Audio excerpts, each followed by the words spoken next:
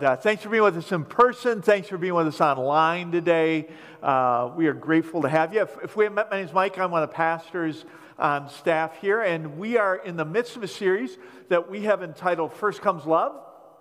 And this is a series kind of based off of that rhyme that we grew up with as kids. It says first comes love and then comes marriage. And in this series, we're just recognizing that factors in our lives like dating and finding someone and falling in love and getting married and staying married and having kids and navigating family, that these things are way more complicated than that rhyme we grew up with suggests that they are. That when it comes to these areas in our lives, for a lot of people, there's a lot of drama and a lot of conflict and a lot of heartache and confusion, that these things are oftentimes very difficult to manage. And for many people, there's just a great deal of pain that comes with one or more areas that we have listed up here. And the good news, though, is that God hasn't left us to just wander around and figure this out on our own. God loves us, and He has provided us with truth in every one of these areas of our lives. Truth that, if consistently applied over time, can bring health and healing and blessing to every one of these areas. And so each week we're just taking one of these. We're just kind of unpacking it a little bit and seeing what God is saying to us. And today we're going to talk about this idea of marriage. But here's the problem with this. Anybody who's been married knows that marriage is complicated enough that you're not going to talk about everything you need to talk about when it comes to marriage in one message. All right? You're really not going to cover it all in one series. But what we're going to do today is we're going to dial in on just one specific piece that for every one of us who is in relationship with another person, the factor that we're going to talk about today, it is relevant to us. And for anyone who is married at one point or another, you have wrestled with this factor in your marriage. In fact, what would be really helpful for us today is to illustrate this factor in somebody who's not doing well in their marriage. So do we have a couple that's not doing well that be maybe willing to come up? So John and Kate, you guys look a little tense coming in today. No, I'm kidding. Okay. We're not going to draw somebody up here, but let's face it, when it comes to marriage, it's more complicated than find and date a hottie and fall in love and get married and live happily ever after. It just doesn't work that way. So what we're going to do today is we're going to drill down into a couple of couples from the Scriptures who are struggling in the area that we're going to talk about, and see what we can learn from them about this. So let's take a minute and pray, invite God to be part of this, and then we will dive into things for today. Father, we just pray that you would have your hands on us. For folks who are in the room today, for folks who are at home today, there are all kinds of struggles when it comes to marriage and how to do this well. So often there's pain and frustration and disappointment. And so often we feel like we don't have within ourselves what we need to navigate that. We're not sure what to do or how to move forward. Father, I pray that you would, even today, speak your truth to us, that you would begin a process of healing and hope. Help us, we pray, in Jesus' name. Amen. So again, it would be helpful to illustrate today's topic in couples that are not doing well with it. So we're going to look at a couple of couples from the Bible. And listen, while their stories are from a time long ago and a place far away, their stories in many ways are still our stories. That's why the Bible records the history of these people, because in so many ways we see ourselves in them. So the first couple that we're going to look at is a couple by the name of David and Michal. And David and Michal, their story, it starts off like a fairy tale, kind of like a Disney tale almost. Like Michal literally is a princess. She's not a Disney princess, but she is literally a princess. She is the daughter of King Saul. And she falls for this guy named David, and David is, he's not royalty. He's this, young guy. He's from poor circumstances. He's good looking and he's charming, but he doesn't have a whole lot of money. And David engages, in these heroic acts that allow him to win her hand in marriage. And after they become married, he becomes the king of Israel. So now Michal, who's grown up as a royal, her husband is a legitimate royal as well. So their story starts off, this just fairy tale kind of thing. But their story takes some turns, and it goes from fairy tale to nightmare. Now, the event that takes place is found in the Old Testament, and it surrounds the Ark of the Covenant coming back to... Did we lose the television here? There we go. Okay. Surrounds the Ark of the Covenant coming back to Jerusalem. It's been away for a while, and for the Israelites, the Ark of the Covenant is a big deal. They see God's physical presence represented in this box. And so it is coming back after a long absence. And so folks are excited about it. So we read that, David's wearing this linen ephod. It's kind of like a thin kind of outfit here. And he's dancing before the Lord with all his might. Just dancing his guts out in front of the ark as the thing is coming in. And while he's doing this, all of Israel's there, and there's shouts, there's the sound of the trumpets, there's this massive celebration taking place over the ark coming back. Now, as this is happening, his wife, Michal, is watching from a window. There we go. So, as the ark of the Lord is entering the city, Michal, the daughter of Saul, is watching from a window. And when she saw King David leaping and dancing before the Lord, she despised him in her heart. Here, she's up there, she's watching. She's a king's daughter. There is the king, and he is dancing. He is just everything he can to celebrate the ark coming back in. She sees it. She sees this, and her response is to despise him. So David gets home. David comes home, and he's going to bless his family as he comes home. And he blesses his household. But Michal, the daughter of Saul, came out to meet David and said, "How the king of Israel has honored himself today." Now, gentlemen, this is side note, this is free information for you for today. Sometimes women say things.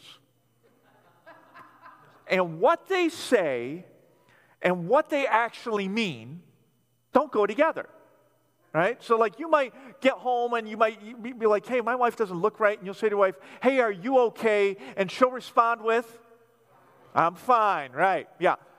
She's not fine. It is not what she is saying, and these two things do not go together here. This is what's going on with Michal, and you see this in what she says next, right? She says, "Oh, how you've honored yourself today, uncovering himself today before the eyes of his servant maids, as one would, as any of these vulgar and shameless people would uncover themselves." See, she has in mind how it is that he should be acting as a king, and she's getting anything but that. And it's at this point that their relationship turns into a nightmare. From this point forward, there's no relational connection. The friendship is gone. From this point forward, there's no physical intimacy. That is done and over with. The relationship becomes incredibly dysfunctional moving forward. So that's David and Michal, all right? We're going to look next at Jacob and Leah. And as we talk about Jacob and Leah, see if you can pick up on the common dysfunction that these two couples share. Now, Jacob and Leah, like with David and Michal, their story starts off great. David and Michal, their story is a mess. Jacob and Leah, their story is a mess from the word go. Like there's no storybook beginning. There's no fairy tale start. Right from the start, things are super dysfunctional. Like Jacob doesn't even want to be married to Leah. He didn't marry her on purpose. He wants her younger sister. And the only reason he married Leah is because his father-in-law tricked him into it. And 1 week after marrying her, he marries her younger sister. Now, if that's not enough to create issues in the relationship, listen to what we read about next, right? When the Lord saw that Leah was not loved, he enabled her to conceive, but Rachel remained childless. So here's Leah. She's married to this man. He's sleeping with her even though he doesn't love her. God sees she's not loved, and she's going to get to conceive. Leah became pregnant and gave birth to a son. She named him Reuben, for she said, "It is because the Lord has seen my misery. Surely my husband will love me now." Now in Hebrew, the name Reuben sounds like the Hebrew word misery. Leah's basically going, hey, I'm going to name my kid this to illustrate how miserable my marriage is. You're like, that's not a good thing. You're right. We're just getting started. Leah's story continues. Leah conceived again and gave birth to a son. She said, "Because the Lord heard that I am not loved, he gave me this one too." So she named him Simeon. Simeon literally means he who hears. She's like, hey, it feels like God hears me, and he hears the fact that I'm in this loveless marriage. Her story continues. Now again, Leah conceived. She gave birth to a son. She said, "Now my husband will become attached to me because I have borne him 3 sons." So she named him Levi. Levi literally means attached. She's like, hey, I'm living in this culture where kids are everything. I'm living in this culture where sons are valued more than daughters. I've just given this man not 1 but 3 sons. Maybe now he'll finally feel some sense of attachment towards me. Leah's marriage is deeply dysfunctional. Now, you think about Jacob and Leah, you think about David and Michal. You go, okay, what's the common dysfunctional factor? And I thought about going, okay, we're going to just put it out there and we'll play, name that dysfunction here at church. I thought, that's really not fair, because there are actually multiple dysfunctions that these two couples share. So I'm just going to give you the answer right up front. Here it is. Unmet expectations. There were things that David and Michal expected, and they didn't get them. And there were things that Jacob and Leah expected, and they didn't get them. And those unmet expectations led to pain and frustration and disappointment in their marriage. See, here's the deal with relationships. In our relationships, we all come with a bag of expectations. In our relationships, we come with a bag full of hopes and dreams and desires that we are looking for the person we are in relationship with or the relationship itself to meet for us. And when those expectations go unmet, those unmet expectations lead to frustration. And don't get me wrong, I'm not saying it's wrong to come with a bag of expectations. I'm saying that's an undeniable reality of life. We all have them. Like we get into these relationships and we get married, and then we've got expectations about how things are going to work, how they're going to go. Like we've got expectations about housing. Like, where are we going to live? Is it going to be in the suburbs? Are we going to live in the city? Or is it going to be something urban, something rural? How many square feet are we going to have, right? Is it going to be a bungalow, a ranch? What are we going to do here? Or we've got expectations about money. Like, how much are we going to have? Who's going to make it? How are we going to spend it? Who's going to make those decisions? Are we going to be savers? Are we going to be spenders? How's this going to work in our relationship, right? Or we've got expectations about vehicles, right? We're going to drive the cars that we got when we were engaged. Are we going to continue to drive those after we get married? When kids come along, are we going to have something more sensible? Like my wife Laura and I, when we got married, we both had 2-door cars. And then we had our first child, and it was time to replace one of those cars. My wife said, we have to get something with 4 doors. We've got 2 doors. They've served us fine. Why do we need 4 doors? And she's like, have you ever tried to put a car seat in the back seat of a car with 2 doors? It's like, I've never tried to put a car seat in a car in my life, you know? We got a 4-door, right? And so we have expectations about children. Are we going to have kids? We're not going to have kids.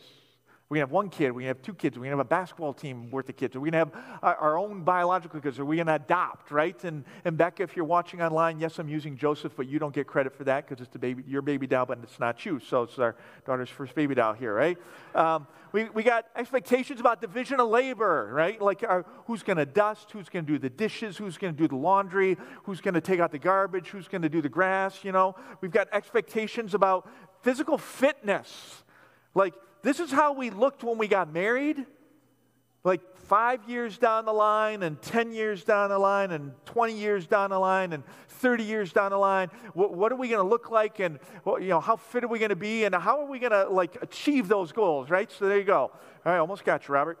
We've got expectations. Guys have expectations about what their wives will and won't wear to bed, you know?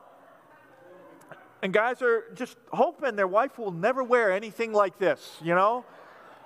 And girls are like, he doesn't care what I wear. He just wants me to be comfortable. No, he doesn't, right? So we've got expectations about the calendar, like, where are we going to spend the holidays, and whose family are we going to spend them with? And when my wife and I first got married, she said, hey, me and my family, just 3 holidays. Just 3. We just want Easter, Thanksgiving, and Christmas. And you and your family, you can have all the rest. You guys can have Halloween and Groundhog Day and President's Day and 4th of July. And we've got expectations about how we're going to spend our time. Like, how many games can he watch on a Sunday before it's an issue? Or how many nights can she go out with her girlfriends before it's a problem? We come to the relationship, and we got a bag full of hopes and dreams and desires that we expect our spouse or the relationship to meet for us. And when those expectations go unmet, and they're sooner or later they're gonna, the unmet expectations can lead to all kinds of pain and frustration and conflict. So the question becomes, what do healthy, happy couples do when it comes to their expectations and their spouse's expectations? So let's take some time to talk about that, because I'm going to contend there are at least 4 things that healthy, happy couples do when it comes to expectations, and we'll just take them one at a time. So healthy couples, they start with being aware. When an expectation is unmet, you've got this conflict, this anxiety, this tension that comes there, right? And listen, we've got them. And sometimes we know what our expectations are, sometimes we don't, but we've all got them. And so healthy people, when there's conflict in the relationship, there's angst, they're upset about something, what healthy people do is they take a step back and they go, hey, am I upset right now because I'm not getting what I want? Is the conflict that we're experiencing the result that there's an unmet expectation that I have or that my spouse has, and that's what's driving this? See, Michal had expectations. She had expectations about what her husband would do, how he would live, how he would conduct himself as royalty. She's the king's daughter, Saul's daughter.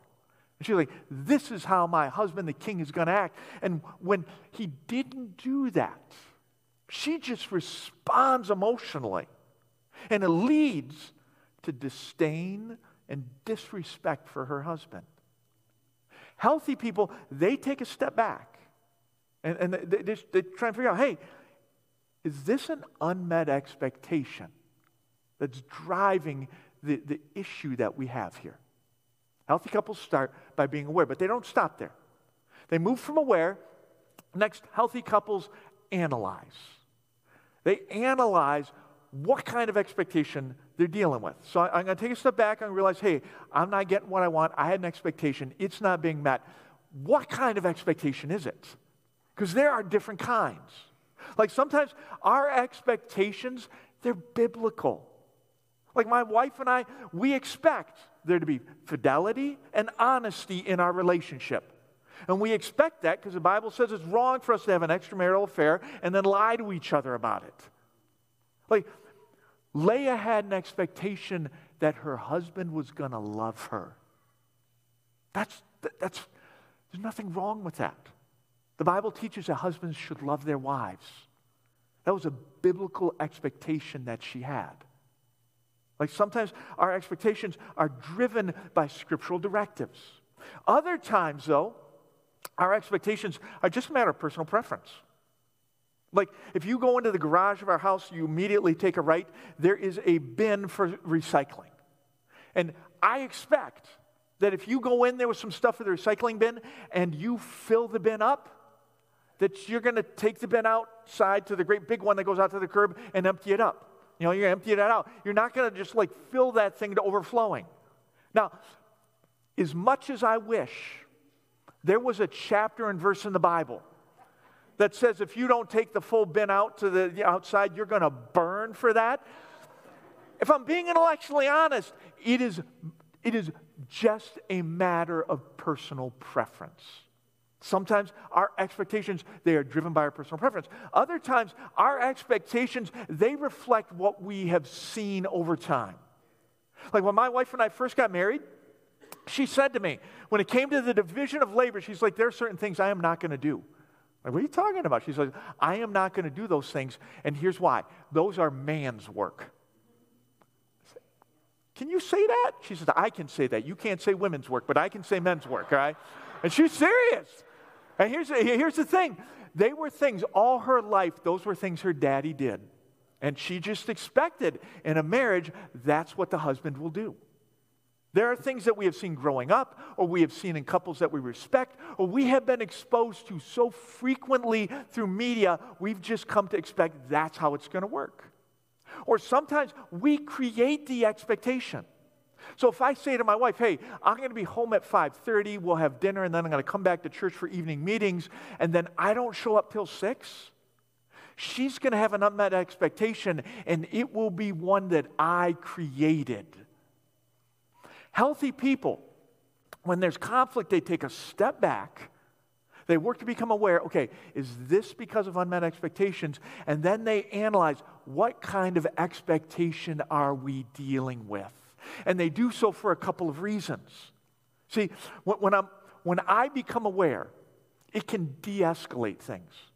Like, I've got an expectation. Like, okay, hey, where's this thing coming from? Oh, this is just a matter of personal preference. Rather than just responding in the emotions of the moment, if I figure out where this expectation is coming from, it just brings down the emotion. Or other times it can be validating. I've talked to folks and they're like, I'm upset. I don't know if I should be upset or not. If an expectation is biblical and it's not being met, it's okay to be upset about that. Now, I may need to dial in the level of emotion. I may have 30 pounds of emotion for a 10-pound issue. All right? But it can be validating. Hey, this isn't happening and it should be. So, healthy people, they're aware, healthy people analyze, and then healthy people advertise. And what I mean by that is healthy people communicate their expectations to the people they're in relationship with. And if you're thinking, well, why didn't you just say communicate? Because I'm trying the whole alliteration thing, okay? Everyone's going to start with an A, right? But listen, single people, dating people, you should be talking to the person you're in relationship with about what's in your bag.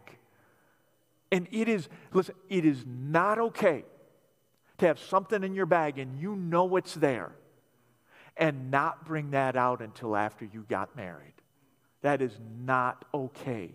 You should be communicating. And married people, you should be talking to your spouse about what's in your bag. You should know what's in your spouse's bag. If you don't know what's in your spouse's bag, that may be one of the reasons things aren't going well right now. And married people, It's not okay to expect your spouse to guess or to figure out. Or if he really loved me, he would just know. No. Healthy people, they paint the bullseye for their spouse to shoot at. You communicate about what's in your bag. So healthy people are aware, they analyze, they advertise, and there's one more A, apply. And this is something that healthy, happy couples do. There's a whole nother level that happens here with apply. You see, healthy, happy couples, they apply what Jesus taught about love in general to their relationship as a couple specifically. Healthy, happy couples, they take what Jesus taught about love in general and they apply it to their marriage specifically. Let me try and explain. So in John's biography of Jesus' life, Jesus is talking to his disciples, and he's telling them, hey, I'm going to die, I'm going to be raised again, and then he starts to talk to them about love. Jesus says this, he says, a new command I give you, that you love one another. And all the disciples who were paying attention thought, that's not new, Jesus. Moses told us we're supposed to love each other. And if any of them would have verbalized it, Jesus would have said, you're right, that's not new, but I'm not through. See, Moses told you to love one another as you love yourselves. But I'm about to take the ethic of love to a whole different plane. So Jesus says to his disciples, he says, a new command I give to you, that you love one another. Just as I have loved you, you also are to love one another. Now, can you see the difference? Moses says, hey, love your neighbor as yourself. Moses gives us the golden rule. Do unto others as you would have them do unto you. Jesus takes the ethic of love and he dials it up. He says, no, I'm going to give you the platinum rule. Do unto others as God has done unto you. See, in my marriage, with the golden rule, I've got a loophole that allows me to get out of love my spouse. See, if Laura's loving me well, right, and I'm not reciprocating that in any way, I'm not going to expect that Laura's going to keep doing that. Right? I'm not expecting that the relationship should be lopsided in my direction, that it should be unfair and unreciprocated, and just everything's going my way, and I'm just going to take it all. I'm not going to expect that. That's just ridiculous. But if I'm loving my wife and she's not loving me back, well, that provides me with a loophole to stop loving her. Because why would I expect her to do something that I wouldn't? Why should she expect me to do something I wouldn't expect her to do? I'm just treating her the way I expect she would treat me. But with the platinum rule, that loophole goes away. Because you see, God's love for us is unfair and inequitable to God. It is oftentimes coming our way, and it is unreciprocated. Again, we talked about this last weekend. In his letter to the church, John says, this is love. Not that we loved God, but that he loved us and sent his son as an atoning sacrifice for our sins. When we were sending no love God's way, God loved us anyway. And he did so at great expense to himself. The golden rule says, hey, you're going to love others the way that they love you. The platinum rule says, no. You're going to love others the way that God loved you. God's love, it comes to us. Even though it's not fair to God that we're not loving him back. God's love, it comes to us. Even though there's no reciprocation, there's no equity. He loves us unconditionally. Healthy, happy couples, they take what Jesus said about love in general and they apply the platinum rule to their marriage specifically. Now, lest you say, well, I don't know, Jesus didn't say that you had to do that thing, and so maybe you shouldn't. Are we really supposed to apply what Jesus said about love in general to our marriage specifically? Paul goes there. See, Jesus starts, and then Paul takes the concept and he fleshes it out further for the church. In the book of Ephesians, Paul's writing to the church, and he says to the church, he says, therefore, be imitators of God as beloved children. He's like, listen, if you're a child of God, you need to imitate your Father in heaven. Well, how should we do that, Paul? Walk in love as Christ loved us and gave himself up as a fragrant offering and sacrifice to God. Paul says, in Jesus' ultimate act of love, we have for us a foundation that is laid, that we are meant to apply in our lives and in our relationships. Jesus says to his disciples, he's like, listen, I got a new command for you. I want you to love one another. Love one another the way I loved you. Love one another the way you're going to see me in the coming hours. Lay down my life as a sacrifice for your sin. That's the way you're going to love each other. And then Paul picks up on that very theme. He's like, hey, you're a child of God. You need to imitate your Father in heaven. And you need to walk in love, just like Jesus loved us and gave himself up for us. Paul says, hey, this is the foundation. This unconditional, God-imitating love. This is the foundation upon which your lives and relationships are going to be built. And then in the next 2 chapters that follow this statement, Paul gives one practical example after another, after another, after another of what it looks like for the church to live out this idea of, okay, here's the foundation, the unconditional, God-imitating love that I'm going to build this principle of my life on. You want to know one of the examples that Paul gives the church? You know what it is? Husbands and wives. Paul takes what Jesus taught about love in general and he applies it specifically to marriage. Healthy, happy couples, when it comes to their spouses' hopes and dreams and desires, they do everything they can to try and love their husband or love their wife the way that God loved them, regardless of equity or fairness or reciprocation. And when you get 2 people loving each other like that, you get something beautiful.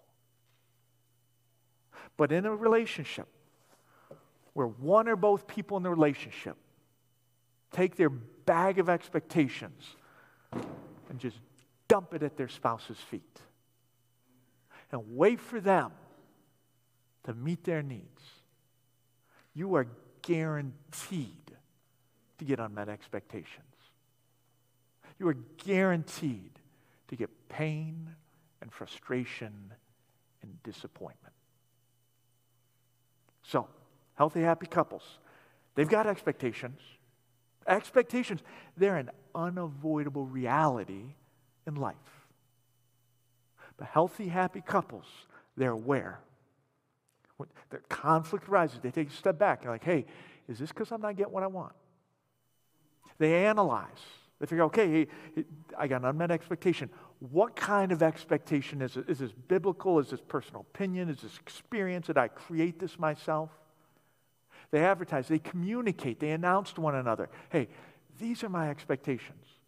They draw a bullseye for the person who loves them to shoot at.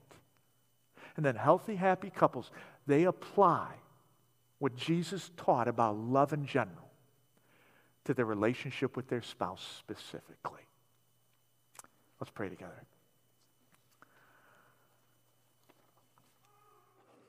Father, today, just as we have people here in the room, people watching online, for whom unmet expectations and the struggle that comes with that is just real. Father, I pray that you would please meet us. God, just give us hearts and minds that are open to your truth. Father, help us to lead in love.